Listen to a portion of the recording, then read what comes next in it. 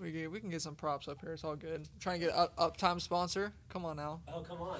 No, I've we never just. had one Uptime. This is my second one ever. I've had a lot of Celsius. Yeah, the crazy deal about those is college athletes are getting suspended for drinking them. No way. Yeah, because there's something in there that you'll fail a drug test. No way. Yeah, it's That's crazy. Crazy. Yeah. Dude, this is legit, bro. Heck yeah. Feels good. I got it So right obviously, already. if I ever look at a camera, I need to look at that one. That's your camera? That's my camera. That's my camera. You love that tripod, huh? Love the There's tripod. 2 fitness boards on a chair. Dude, I have to pull that stuff all the time. You're good. Yeah. You know Wyatt's channel, Low Budget Filmmakers. We're on that low budget filmmaking right here. Yeah, no, I love it, dude. I do this sort of like just rig it and go. I mean, as long as like my thing is as long as what ends up in the camera looks legit, it doesn't matter what's all in disarray. It's true. Behind the scenes, you know. It's true. And borderline even making it just like this black mirror looks good for reels, and this black curtains literally like conforming it just for vertical. That's borderline what I'm doing, and it looks good for horizontal too. Yeah, it works. Whatever works. So, is like the main objective? Are we shooting for YouTube and then pulling reels from the YouTube, you know, video? Okay. Yeah. So I do this all for YouTube, and I post. Yeah, I subscribed to the y'all's YouTube like a long time ago. You're a day one guy? Yeah, I've been around for, it's been like, probably, I would say it's been over a year. Really? Yeah, I've been subscribed for probably over a year. That's cool. Yeah. We appreciate you, bro. I mean, what you said the other day, that when we saw you at church, like, bro, keep going. It was like, I know it's like subtle for you, but that was encouraging. No, I meant it. Yeah, I meant it, dude. It's one of those things that like, for me, it's really easy to get discouraged. You know, especially like when the editing part of it takes a lot out of you, and it's just tedious. And so I think if there's ever a part that I'm tempted to give up on, which I'm not, but like there's a part that's like would be tempting to give up on. It's in the editing. So I'm like, I feel like I have valuable things to say, my insights and stuff like that. I'm like, okay, I feel like this would resonate if like and help somebody. But the editing is where it's like, do I really want to sit down and edit? Sometimes I'm like, bro, I just need to pay somebody. I looked on Fiverr. It's $250 a month for 4 podcasts a month. Oh, wow. And that's not that expensive when you think about it. But at the same time, I'm like, I'm not ready to spend $250 a month. Yeah. Not even talking reels. No, yeah. So I have people reach out to me like wanting to do my editing for me. Yeah. And number one, I don't know them, so it's like. And plus your content, this is gospel content, so you don't want to just leave that to anybody. No, and like now that I've been editing for as long as I have, I've gotten kind of particular about like when things are. You have your hook and whatnot. Yeah, I'm like I kind of like.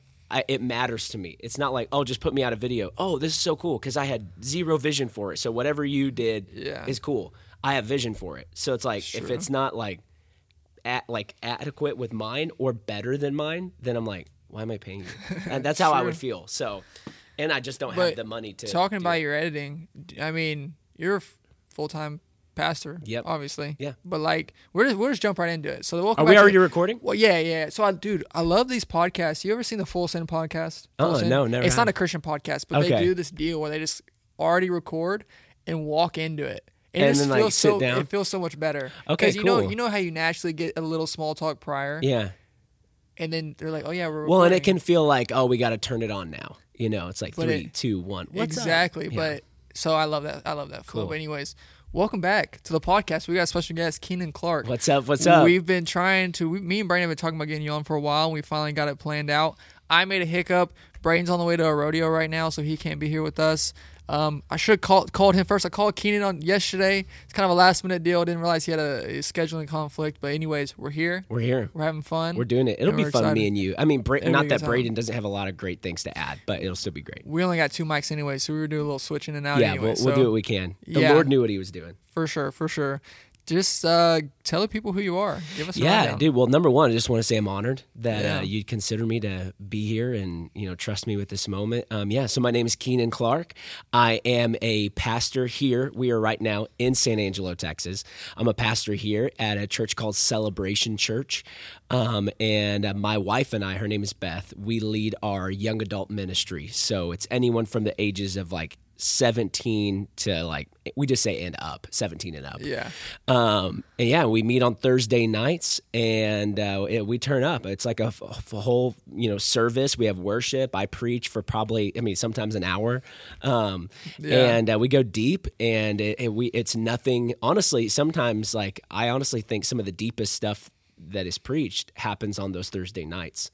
You would think that, a young adult ministry, you got to keep it surface level. Yeah, you got to keep it surface. But my thing is this, these young adults are doing high caliber math, high caliber studies, writing long papers in college, and then they come to church and we act like they can't handle some theology. It's true. And it's like, dude, these people are smart. Like, quit insulting them. If my little pea brain can understand this theological concept, I guarantee these people sitting in the seats can handle it. So we've just been endeavoring to like give them the real deal, the real stuff, like not just the stuff that's inspiring. I think the Bible in and of itself is inspirational, but really the stuff that is, going to help them do the hard yards of walking with Jesus. About like, we want them to look up in their 40s and still be madly in love with Jesus. Not like, man, remember when we used to go to YA back in the day? I really loved God back then. If I could only have that fire again. One of the things I always tell our young adults is, and I'm kind of just getting right into some content here. Come on, do it. But one of the things I always tell our young adults is, you need to confess this over yourself, that today I am the most on fire for God I've ever been, but in the same moment, I'm also the least on fire for God I ever will be again. That's one of the things I look at myself in the mirror and say, like, today I'm going to be the most on fire for God I have ever been. But in that same breath, I'm going to be the least on fire I will ever be ever again, because God takes us from glory to glory, strength to strength, grace to grace. So I just believe, I believe our young adults are called to change the world, and I just try to pump them full of that truth. I like what you did. I've been to Celebration. I'm in and out of San Angelo all the time, so I don't really get to come on Sundays. And I've been wanting to come to Young Adults. Come on, bro. I may have to come tomorrow. Depends if I'm leaving or not. But I think the cool thing you're doing is y'all kind of raising up. Y'all are raising up people in the church leaders. When I showed up on a Sunday, y'all did the Young Adults people. They got preached up on Sunday and preached. Yeah, they preached. That was a pretty good deal. Y'all raising up leaders, giving them opportunities to come up and speak what the God's put on their heart. That was super cool. Thank you, man. But just you got 40,000 or what? You have 40,000 Instagram followers right now. You're a young adults pastor. Yeah. I want you to go into. Most of those Instagram followers are probably young people. If we were to poll I would say. Do you have a poll? Do you have the statistic on that? I could look at it. I could look at the analytics. We may need to for one of these days. But what do you think for our young generation? How old are you? 20? I am 27. 27, 22. For our generation right now, what do you think is the pulse of spirituality? Like, if you had to, like, the grassroots kind of, like, what do you think the feel of our generation is, or our view on spirituality for young people today? Well, I think, and you and I kind of talked about this yesterday, but I just posted a reel about this on my Instagram because, honestly, this topic has been on my mind a lot.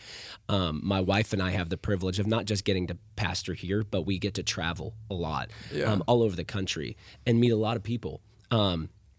And really, that allows us to get out of the Bible Belt. It allows us to go to see kind of put our finger on the pulse of what God is doing in other places. And the thing I'm seeing is that people are extremely open to being known as spiritual, right? Like, I'm spiritual, which can seem like a good thing. But in reality, being spiritual is not really what we signed up to be. Like, there is...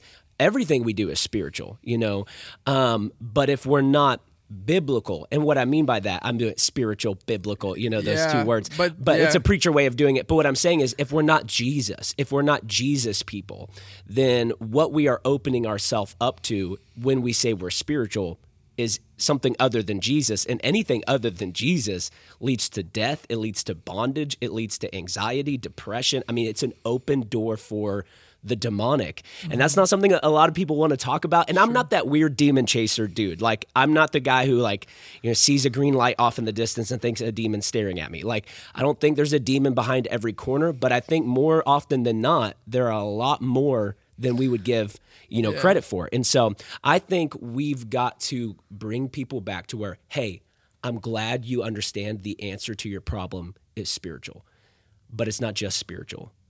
It's Jesus.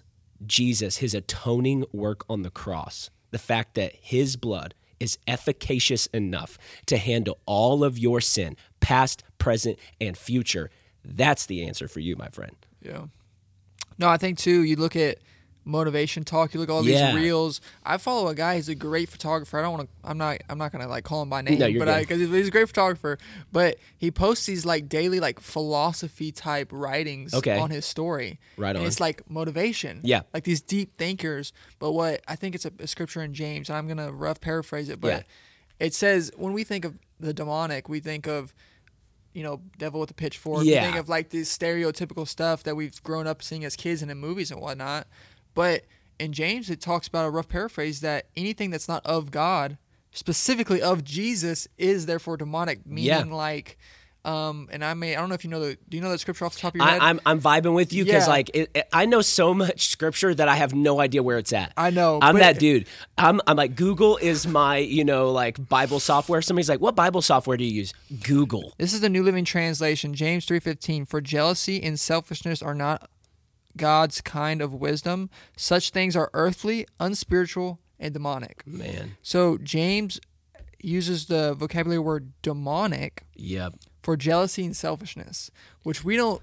That's a very like extreme way to put it, but the everyday person probably doesn't attribute demonic to, I was a little bit selfish today. Yeah. You know what I'm saying? Yeah, for sure. And I honestly think anything outside of Jesus, you can boil it down to those two things. For sure. Jealousy, selfishness. Yeah. What motivated that? Was it Jesus? Oh, if it wasn't Jesus, then it was one of those two. Jealousy and selfishness. I was trying to add unto myself. I was trying to climb the ladder. I was trying to get ahead, or I was trying to beat old Joe Blow down the street because I'm in some little weird competition with him. Neither one of us ever acknowledge it, but I know I'm beating him. We get in those little weird games with people. And I really do think you're right. Anything outside of Jesus is what James would call demonic. And we got to call a spade a spade. I think that's kind of where I'm getting is what I'm seeing today is that people, they want to be full in on whatever they're about. I mean, I know guys, as soon as they get about golf, they buy the best clubs, they get a membership, they're, getting a coach to help their swing. I mean, this dude couldn't even spell golf 3 months ago, and now he's all about golf. Yeah. Because there's this natural proclivity within all of us to just, I want a full send. I want to be all in. And I think a lot of people today I'm seeing in church, when they come to church and they, get on board with Jesus, they say yes to a life of following him. They're like, yo, tell me what this is about. Like, I understand the gospel, and the gospel is the end all and the be all. I am not trying to minimize the gospel when I say this at all. Please understand me. But because the gospel is the way in, but it's also the way on. It's not just how we get into the kingdom, but it's how we live in the kingdom. It's everything Jesus died to give us. But people are like, hey, how do I really do this? And that's where we have to talk about the discerning of spirits. We have to talk about hard biblical truth, not just the scriptures that make people feel good, but the Bible says this, and this is a passage I used to hate. I did not like it when people brought it up, but the Bible says this, that the Lord chastises the son he loves. That means he corrects you. Yeah. Correction is proof that God is taking you somewhere, that God loves you, that he has bigger plans than you have for yourself. Yeah. I say this thing where I'm like, if you are aware, like talking about fighting sin, if you're aware and you're struggling, like sanctification is a process where it's like sometimes painful. Working out, I just worked out this morning.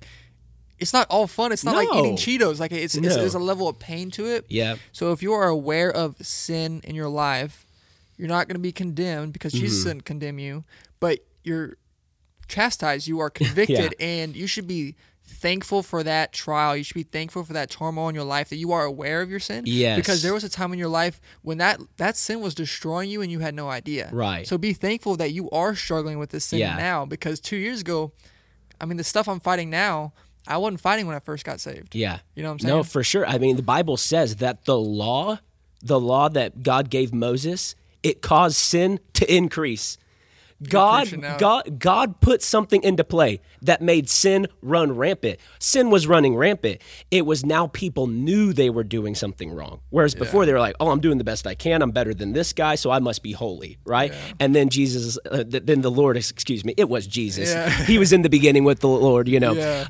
But God puts this thing into play called the law that allows people to recognize their transgression, to recognize how far from perfection they actually are.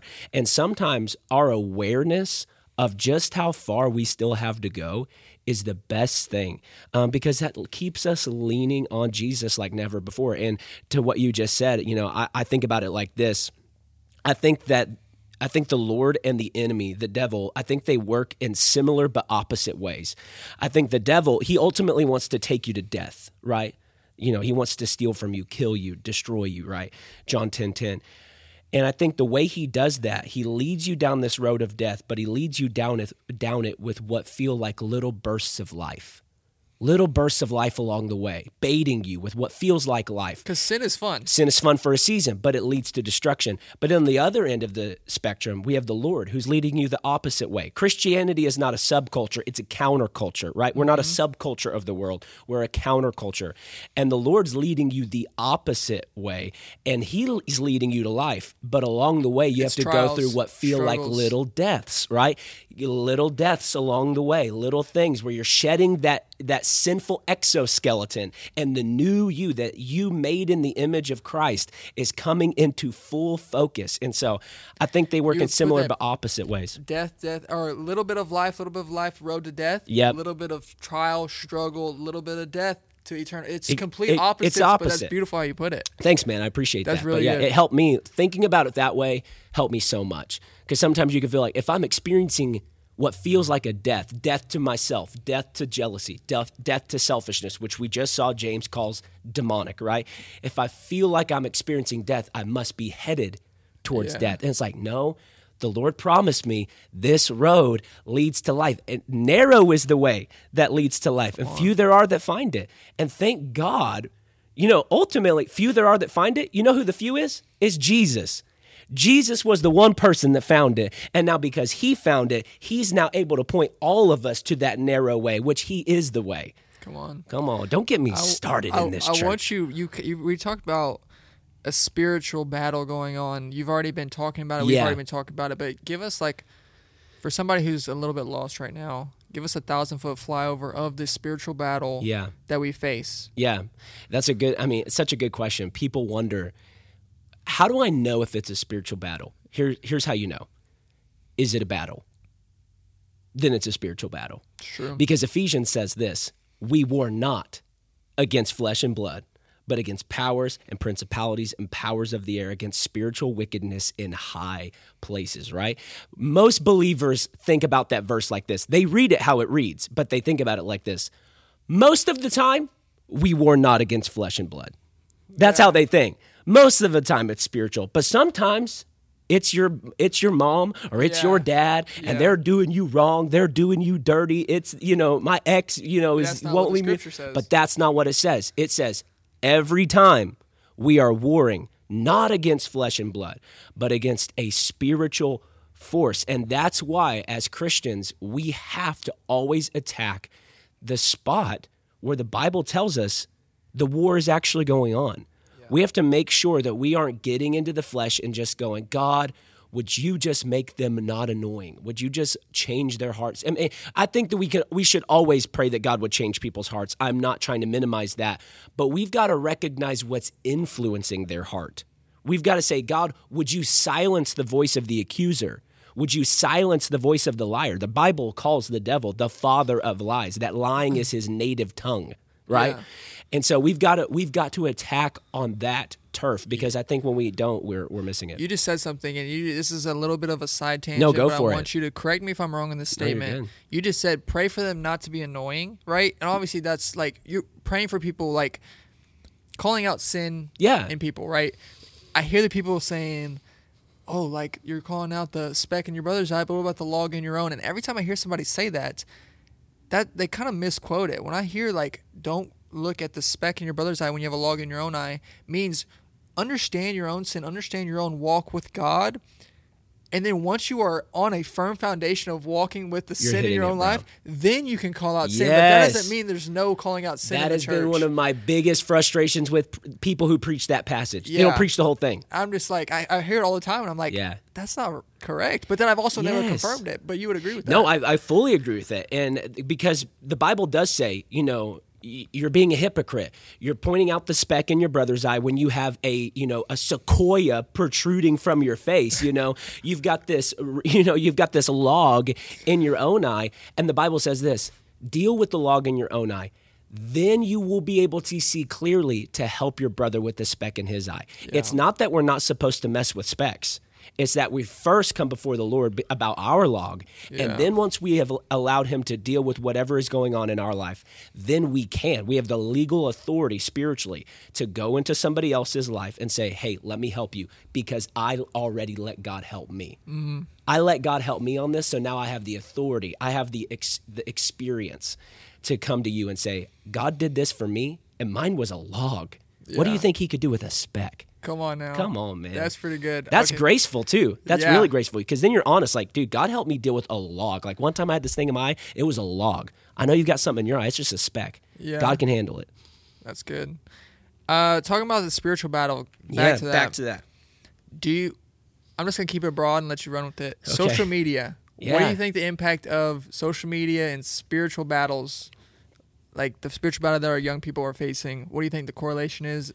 If there is one. There is most definitely one. Let's just cut to the chase. Yeah. There is most definitely a correlation between the spiritual battle. I mean, for years, preachers recognized that the music people were listening to was influencing them in a demonic pattern or a demonic sense, that the enemy was gaining ground through music. And then we recognized it through television when television came on the scene.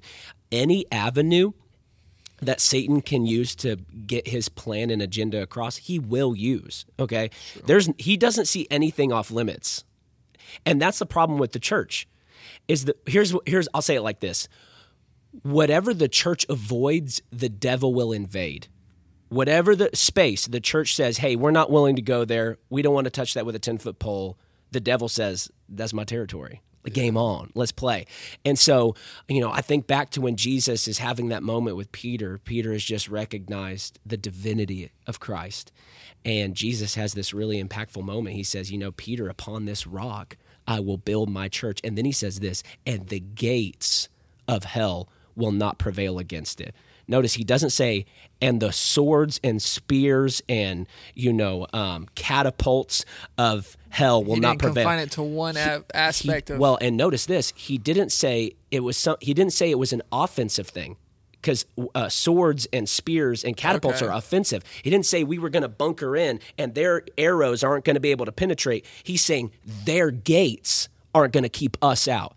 Hell's gates won't prevail against us. Hell won't be able to tell us where we can and cannot go. Instagram is God's territory. Snapchat is God's territory. And we are called to be like leaven in the culture and go in and pollute in a biblical way what the devil's doing. We're called to infect it. And so I think that's the thing. Whatever the church avoids, the devil invades. And so we've got to be willing to go, no. Jesus said this. He says, the kingdom of heaven suffers violence, and the violent take it by force.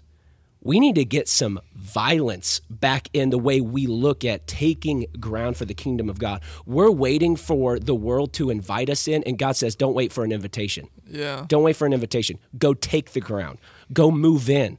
This is a militaristic operation, and our weapons are love, joy, peace, patience, kindness, goodness, faithfulness, gentleness, and self-control. Those are our weapons, but they are mighty in God for pulling down strongholds. I mean, I'm just quoting scripture right now, okay? They are mighty, and so, that's kind of one of my thoughts on social media. I think we have to be there, but also I think it's a slippery slope because at the same time, we're called to use social media can begin to use us. And I think that's where you got to watch out. Go into it. That's my next question. How do you, when I first started following you, you had 10,000. Okay. And now you're at 40. By the time of recording this, and probably you're gonna keep growing, bro. Like the Lord is giving you a platform, Thanks, and He's man. blessing it. And we Thank talked you. about that. Your favorite. Me and Braden crack it all the time. This joke. Favor ain't fair, brother. You said Yeah. that the other day. We always that's a good. It's so true. Yeah, and you're right. This year has been wild. In February, I had 5,000 followers. Really? February of this year, and then now I think last week I passed 40. And But how do you keep that? So I've been reading a book. Let me give you some context. No, you're good. In my own life, I've been evaluating where I'm seeking power and influence. Those two words have categorized majority of my social media life. And talking about defeating sin, right, and being aware of these things, like I said earlier, I'm thankful that God has put this on my heart now, because there was a time when I wasn't thinking about it where it was controlling my life. But power and influence have been the main driving force, not the kingdom of God. Yeah. And that's to say that God is still using, social media for His good, but how do you stay grounded when, sin feels good, having influence feels good, getting likes feels good, but how do you stay grounded?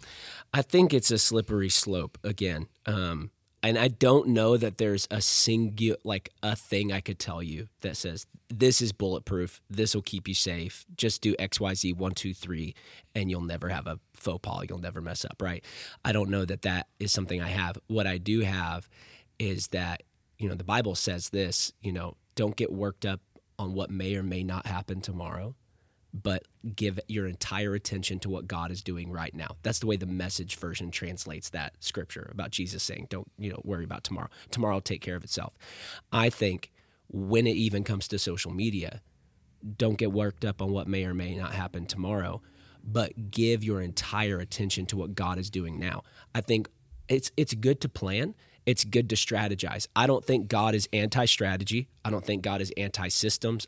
Everything God created has a system. Solar system, the brain is a system, the nervous system, all of it is systems. Yeah. God is pro-systems, but we cannot be more obedient to our system than we are to our Savior, And I think that's where we just got to get to the point where it's like, God, I've had videos like this where like, God, this video kind of sucks. Like, I don't want to put this out. And God says, put it out. And I'm like, God, this is the wrong time of day. Like, this is not the right time to post. God says, wrong time of day? Yeah. Really? Yeah, So then you're just a slave to an algorithm. I'm a slave to the algorithm, not a servant to the king. And I think that's the place where we got to get. And as soon as God says, drop it, even if the video isn't going to do well, but you think this certain person who the video is for, it's a very niche video, you follow me, that person's going to get blessed. So what if it's not going to get 1 million views? So what if it's probably not going to be the hype? But if one person gets blessed on the other side of that video, I think that's called a win, And I think that is where we have to get. It was not, I have to fight this. What's a really good thought I could put on video and people go, ooh, wow, I never thought of that scripture like that. Yeah. I have to fight that. Because I have lots of those thoughts. As a person who studies the scriptures every single day, you are going to have those thoughts. The Holy Spirit's going to show you and reveal things to you, But I have to fight allowing the revelation to become something that I use as a means to my end, and I abuse the revelation versus stewarding the revelation that God gives me and releasing it when it's time. There are things I've been sitting on for months that I still have not put to video because it hasn't felt like it's in the crock pot still, right? I think when we microwave things, it's like that fed me for a second, but man, the best meals happen in the crock pot. And I think when we allow what God is doing in us to simmer and sit, and sometimes we'll think, God, it needs a little more time, and God says, no, now it's time. Do it, go for it.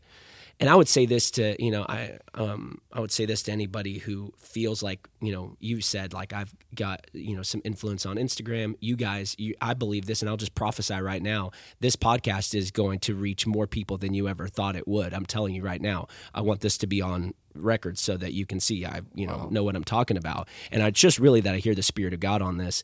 You've been faithful. Braden has been faithful. You guys have done this with excellence when only a few people were watching, continued to crank out the content, continued to take it seriously.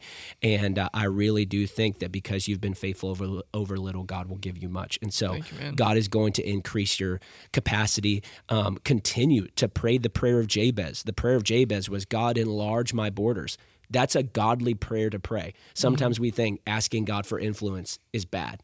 Yeah. It's godly. But at the end of that prayer, you go, God, you do it your way, not my way. For sure. And so I think that's a thing we've got to come back to. I'll share this story. I really feel like I'm supposed to. The Instagram I have now is not the Instagram I've always had. I actually had an Instagram before this that had more followers than I have now. I used to have an Instagram that had 57,000 followers. Back in 2019 is when was the last time I had it. I had spent years, cultivating that Instagram. At first started with doing like mobile photography, and that was like blown up in like 2013, and people were following. I hit 10,000, 20,000. And then eventually I was like, I'm not a mobile photographer, I'm a preacher. So I started preaching on there, and really I just started like posting pictures of me preaching, posting pictures of like lifestyle stuff, and then that started getting traction. And at the peak, it had 57,000 followers, and I was on I don't normally say this part, but I was on a cruise ship. I was on a vacation with my family, and I was chilling, spending some alone time with God, and I felt like God told me this. He said, "Sow your influence, sow it, like give it away." Like, shut it down. Trust me. Put it in my hands. And I was like, and that's at the time, like I was doing a bunch of major youth conferences, flying around all over the world, honestly. But this was before COVID, and I was literally going international, and all of that was happening because of Instagram. And God was like, I want you to sow your influence. Trust me. Almost like an Abraham Isaac moment. Genesis 22. For sure. And I said, okay, I'll do it. And I'm aware of the concept of sowing and reaping, and you reap of the same kind that you sow. You don't sow in this form and reap in a completely different form. God honors the seed that we sow. So you sow monetarily, you should expect to reap monetarily. Now that's not why we sow. We sow because we're obedient, but we should expect that. And I had no idea how God would do it. Had no idea what would come of it. I completely shut that Instagram down. Yeah, deleted it. I got off the cruise ship, found a Wi-Fi signal, let everyone know what was going on. I didn't want anyone thinking anything sketchy had happened. Yeah, you got hacked or something. Yeah, I was just following the voice of God, and I drove a stake through the heart of that Instagram. It has never been open since. And I didn't feel like God told me to get off the app entirely, just sacrifice that account. So I started a new account, and the crazy thing is this, it didn't like blow up or anything, but 6 months later, I get a DM from a girl. That girl today is my wife. 6 months later, and literally 7 months after that DM, we got married. It happened so fast. It was wild, okay? But she told me as we got to know each other, she found out about that Instagram. She hadn't followed me or anything on it, and she told me, she said, had you had almost 60,000 followers, I would have never DM'd you. And I was like, Lord, if you did all of this just to get me her, that's it. That's it. Yeah. It's worth it every time, you know? And the crazy thing is, this year, as I already said, I mean, I've grown from 5,000 to 40,000 today. I mean, that's like literally just like 8 months, something like that. And whereas last time it took me like literally 6 years to grow from 0 to 50. I mean, I'll be at 50 in a month or two, right? Maybe less. And so I had no idea that there would one day be the algorithm that's out now. I had no idea Reels would be a thing. I had no idea. God just said, obey. So I obeyed. And now I just feel like the Lord says, okay, I've seen that I can trust you. And my wife is the greatest accountability partner. She will call me on my crap. If I post anything that's not legit, if I post anything that's not genuine and she can tell like there's this or that, she'll call you out. Oh, she would call me out in a heartbeat. And so, and that forces me. Like I was even on an Instagram live yesterday and I'm thinking, how I'm operating, how I'm speaking to the camera, would my wife think I'm being genuine and I'm only speaking in a way I know she would approve of? Like I'm only talking to the camera in a way I know she would be like, that's my husband. Yeah. That's Keenan. Because the temptation is to be this personality and be this thing where you're trying to get people to like you and enjoy you. And it's like, no, people just want the genuine you. Yeah. And so and that can probably creep up on you too. Like it once does. you see that success, then you go and you start to slowly, it's a snowball. It's an exponential growth curve, right? Yes. It's like one, and then all of a sudden one day you look up and you're not even yourself anymore. You look up and you don't know who you are, you know, and that's a horrible thing. I wrote a book. It's by Tim Keller. You know Tim Keller? Mm-hmm. Yeah. I think it's one of the books that changed my life. I think it changed my life. The ideas in the book changed my life. It was called Self-Forgetfulness, the freedom of self-forgetfulness. Oh, come on. And it was talking about you shouldn't be scared to death of honor, but you shouldn't seek it out either, right? So you just posted a reel about this. Yes, I did. Yeah, it was so good. Yeah, and I was like, I watch your stuff. I'm telling you, like I watch it.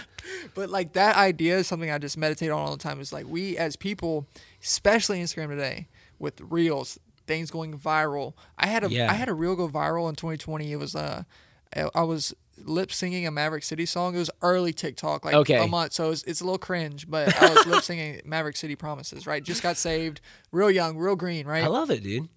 Got 30,000 likes, but it planted a seed in my heart of hunger and of thirst, not for the Lord, but of more of that. Yeah. And I had to unwind that to the point where I'm like, none of that even matters except the Lord. But all that to say is I was seeking influence and power with everything in me in 2020. Yeah. But we have to get to a point as people where we're not scared of it. There's a lot of people who are also scared of the public eye too. Yeah. I don't want to post anything. I don't want to do anything. If God calls me to public speak in front of 200 people, I can't do it. Yeah. Like when God places something in front of you, if he says you're going to be faithful in front of 5 or you're going to be faithful in front of 5 million, like it's not about it's harder. It's easy to say that in theory and harder to put in practice. Yeah. But that idea is something I've been meditating on for so long. Bro, I think you're spot on. And we don't recognize how both ends of the spectrum are still about us. Whether it's like I'm seeking the approval, I need people to see this, I need people to like me, or it's I can't allow anyone to see me, I want to hide away. Both of them are still, we are serving our image. Whether we want it to be out there or we want to preserve it, you know, that really is still what James calls demonic. It's selfishness, right? And so, you know, we keep coming back to that. But we've got to call a spade, and that's what it is. And so I think at the end of the day, where it's like, if no one sees this video, if everyone sees this video, I'm going to be all right. I'm following Jesus. It's kind of like that whole thing in John 21 where Jesus, you know, is talking to Peter. He tells Peter like how his life is going to go. He's going to die this tragic death. Yeah. And Peter's like, well, what about John? What's John going to have to do? And he's like, what is it to you if I make him never die? He stays until I come back. You follow me. And that's the thing we've got to get to is like, if God gives me everything or if God gives me nothing, what is it to me? Mm-hmm. I follow him. I kind of want to share just a real practical thing with Instagram with me lately. Yeah. I just posted, talking about, I used to battle anxiety, right? So it was probably 6 months after I was even saved. Even after I was saved, I battled anxiety. So now. Many believers do. Many people do, right? To where now I'm basically free. Praise the Lord. And anxiety, when I use the word anxiety now, it's not like, there was a point in my life when I was afraid to even walk out the door, right? Like I'm talking to people like my family members. I'm even struggling with that. Wow. So like there's scales to this anxiety. So when I say I'm experiencing anxiety like today, it's not that. There's people who actually struggle. More of what I'm about to talk about is a feeling, right? Mm-hmm. Yeah. But I think my anxiety is a byproduct of me putting my hope in something that I wasn't designed to put it in. Come on. So, and I think it starts with the good things that we experience, right? And I'm going to use a very practical example to put this in practice. I just posted one of my best reels to date on my Instagram. It was of the Cinch Shootout, Cinch Open Fiesta here in San Angelo. It got like 600 likes. Come on. Famous world champion rodeo athlete Shane Hanchey, 78,000 followers. He didn't share that video. He shared a video I got of him on his story. Tagged me, San Angelo Stock Show and Rodeo. Come on. Tagged me. A bunch of people were sharing, and it went good. I got like 75 followers from it. But the point of me sharing this is how I respond to that will determine whether I have anxiety in next week or a month from now. Yeah. Because if I allow that to take up too much of my affection, too much of my attention, it's like we know our foundation is Jesus, the rock. Yep. That is asking for a crack. I'm cracking my foundation. Not to say Jesus can be cracked or Jesus can be weakened. Yeah, we follow the analogy. But like whether it's that same day or a month from then, I will have anxiety because Right. how I respond to the good things in my life Yeah. determines the bad things. And a lot of us, we So true. find that anxiety and we're like, why are we experiencing this anxiety? Yeah. But I think, and I'm not going to talk about like the actual people who are struggling, right? No, for sure. But And not minimizing that whatsoever. yes, exactly. But I think it has a lot to do with how we respond to good things in our life. Oh, without a doubt. I think so many of us, we don't realize it, but we are chasing dopamine and serotonin more than we would like to admit. You're preaching now. Come You know, on. like really everything is an attempt to get another hit of dopamine or another release of serotonin, right? Dopamine makes you feel good. Serotonin makes you feel happy. If you're not careful, you'll do the same thing with Jesus. Jesus is just another means to dopamine and serotonin. And that's what happens when you get in your Bible time and you go, yeah, I didn't feel anything. Jesus is not a pill. You don't have to feel something every time. He's still working. And that right there, if when you get in the presence of God, you're mad because you didn't feel anything, you recognize you came into the presence with false motives. I came in here trying to get something, not trying to get next to someone. And that is what I've had. That has been, I'm tearing up, but that has been the fight of my life, dude. My whole life. The presence of God was equated to a feeling. The presence of God was equated to an emotion. And when that feeling and that emotion wasn't there, it threw the whole thing off. And that has been one of the great undoings of my life, has been God undoing that. God, you are not a means to the end that is dopamine and serotonin. You are the means and you are the end. If nothing else happens but you show up, I got what I signed up for. Like that's all I wanted, right? Was just time in your presence. And we've got people who run out the second that the endorphins run out. Dude, I mean, I don't know. I don't think I've ever talked to you about this, but part of my testimony is I was a big party guy before No way, I got saved. I got saved in 2020 February. Started smoking weed and doing everything, man. And dude, look how far God has brought you in 2 years. I know. It's 2022 at the taping of this. Yeah. Look how far God's brought you, man. It's Again, I'm crazy. telling you, he has so much more for you, Cole. I appreciate I'm that. telling you, bro. Wow. But part of what you're saying is exactly what so many people experience, and I am agreeing with you by saying this because when I followed Jesus and started following Jesus, it was for experience. Nothing else worked, so I needed something to make me feel good, and Jesus understood where I was coming from, so he met me there. Come on. He met me. He gave me an Holy Spirit encounter with him. He allowed me, like John 4, you will never thirst again, Yeah. but the water will well up to eternal life. Like, that's experience. Yes. I'm not going to thirst again. Yes. And to where now I'm 2 years later removed, he gave me that experience, and that's something to look back on and be thankful for. But that's a thing of the past now. It's time to mature. It's time to grow and grow out of that. Okay, I don't need this experience anymore, even though that's where God met me. Yes. Type of deal. Yeah. Oh, bro, I think that's huge. Like, you've got to recognize when it's time to grow up, you know? Yeah. And that's the thing. We're married to the man, not the method. You know, I date the method. You know, there's different methods of like how even like discipleship methods or like, methods of discipline, spiritual discipline. You know, we get married sometimes to our method and be like, it has to be this way. And what happens when all of a sudden God's like, no, I want to do it this way. Mm-hmm. You know, what if we were still married to, I have to follow a pillar of cloud by day and a pillar of fire by night. I have to. That's how God moves. We're married to the method. And now God's like, actually, there's a fire within you called the Holy Spirit that leads you and guides you. And we're like, nope, no, you can't change the method, God. Like, I haven't done anything for you because I'm looking for my pillar of cloud and I'm looking for my pillar of fire. No, we're married to the man, not his method. He's allowed to change the method whenever he wants, but we're dedicated to following him. So talk about, we're going to shift gears here. Yeah, shift it. Probably close to wrapping up. Yeah. Just going to know we've been going probably 45 minutes now. Man, time flies when you're having fun. I know. So when I look at your reels, this is something that when I look at you, since I didn't watch you till I got saved, but I started from the last 2 years, I've seen a transformation in the content that you produce. Not a transformation because that implies it was horrible to good. I track with you. I would say a growth. Like you now, like I genuinely see your stuff. I'm like, dude, I never thought about that in the way you hear from God, the way you see details about God's word. I'm like genuinely, like I'm like shocked. Praise so the Lord. when you when people see your stuff and they're like, hey, okay, let me back up. Someone who thinks they've accomplished God's word, like, oh, I've accomplished the gospel, I'm saved. Yeah. And now, like, I got my me time with God. I don't really read the word anymore, though. Yeah.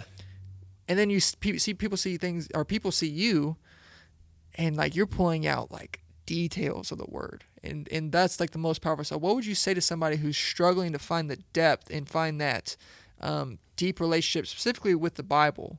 Yeah. What would you say to that? I would say, number one, you need to repent for your arrogance. That's the first thing. Like, I know that's harsh, but I have to do that. Repent of an arrogant heart, right? Thinking that you've now like mastered the gospel. You've mastered, and you do want to understand it well enough in order to give a reason for the hope that you have and be able to preach and all of those things. You want to be, you want to be a studied and learned person of the scriptures, but also recognizing like, here's the way I look at it. Every time I approach the Bible, I go, God, I'm about to try to empty the ocean with a spoon. Help me.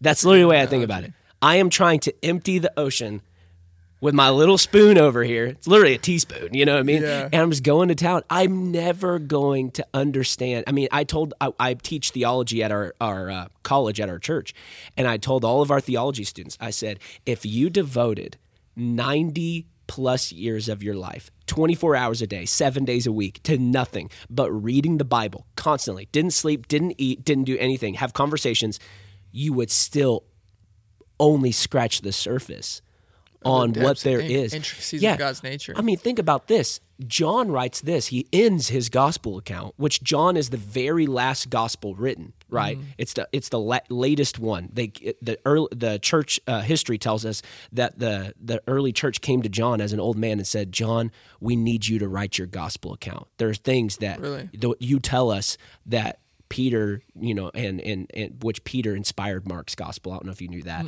Yeah, Mark was getting a lot of his cues from Peter on his gospel. That. Yeah, and the physician Luke and Matthew, the tax collector. There are things that you mentioned that they didn't, and that's why John is different than the synoptic gospels, Matthew, Mark, and Luke, right? There's different stories. And if you notice, all the stories that John includes that the others include, John has a different detail, right? Think about the feeding of the 5,000. The only reason we know that the 5 loaves and 2 fish belonged to a little boy was because John told us, not because Matthew, Mark, or Luke told us. Yeah. That detail is left out. But John ends his gospel with this. I think, I'm paraphrasing, but he says something to the effect of, why don't I just read it? Please do. It's easy to find. John 21, it literally is the last. I got my handy-dandy sword right here. Verse 25, John 21 and 25. Now there are also many other things that Jesus did. Were every one of them to be written down, I suppose that the world itself could not contain the books that would be written. I suppose that the world itself couldn't contain the books. You think that, that obviously is not a lie, because the Spirit of truth allowed John to write that. It's not an exaggeration. Yeah, it's not an exaggeration. It made it into the canon, right? For sure. So it's not an exaggeration. It's not hyperbole, right? The literal world couldn't contain the books that would be written of what Jesus did. And you think that in 3 months of reading the Gospels every day, 3 chapters a day, 5 on the weekend, you've mastered it. Repent of your arrogance, please, and get your face back in the book. Yeah. And ask God. The Bible talks about the spirit of wisdom and revelation. We ought to come to the Scripture saying, God, show me something I haven't seen. I like to look at the Bible like this, even one particular Scripture, like a multifaceted diamond, right?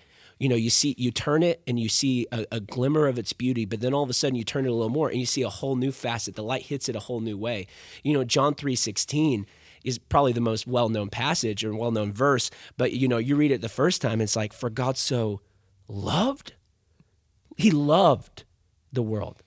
2 years later, read it again. For God so loved, he didn't just love, he so loved. 5 years later, for God so loved the world.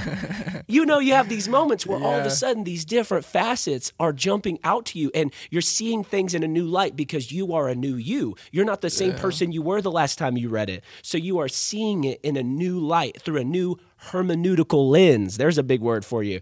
The hermeneutical filter that you bring to the scriptures. Hermeneutics is the study of interpreting scripture, right?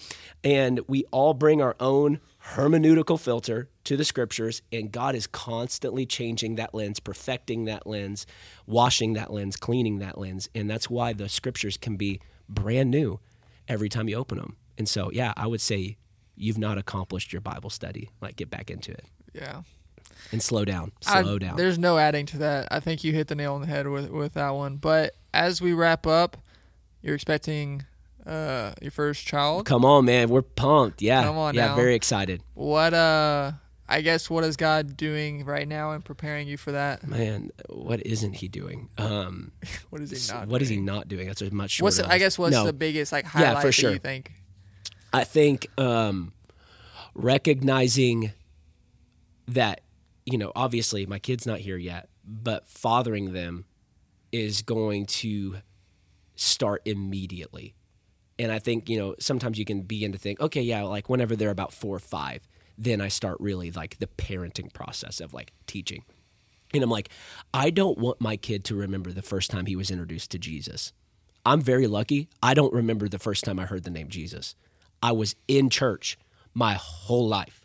I was taught the scriptures my whole life. I was steeped in this stuff. I cannot remember. I genuinely don't remember the first time I got saved. Mm-hmm. And listen, like I honestly think it was probably the earliest I can remember is probably like 4 or 5. And it took, like it was real. It wasn't, obviously as I grew, my faith became more my own and I understood it on a deeper level. But like I for real gave my sins to the Lord at 4 or 5 years old and never looked back. Did I understand the height, the length, the width, and the depth of his love? No, and I still don't, you know?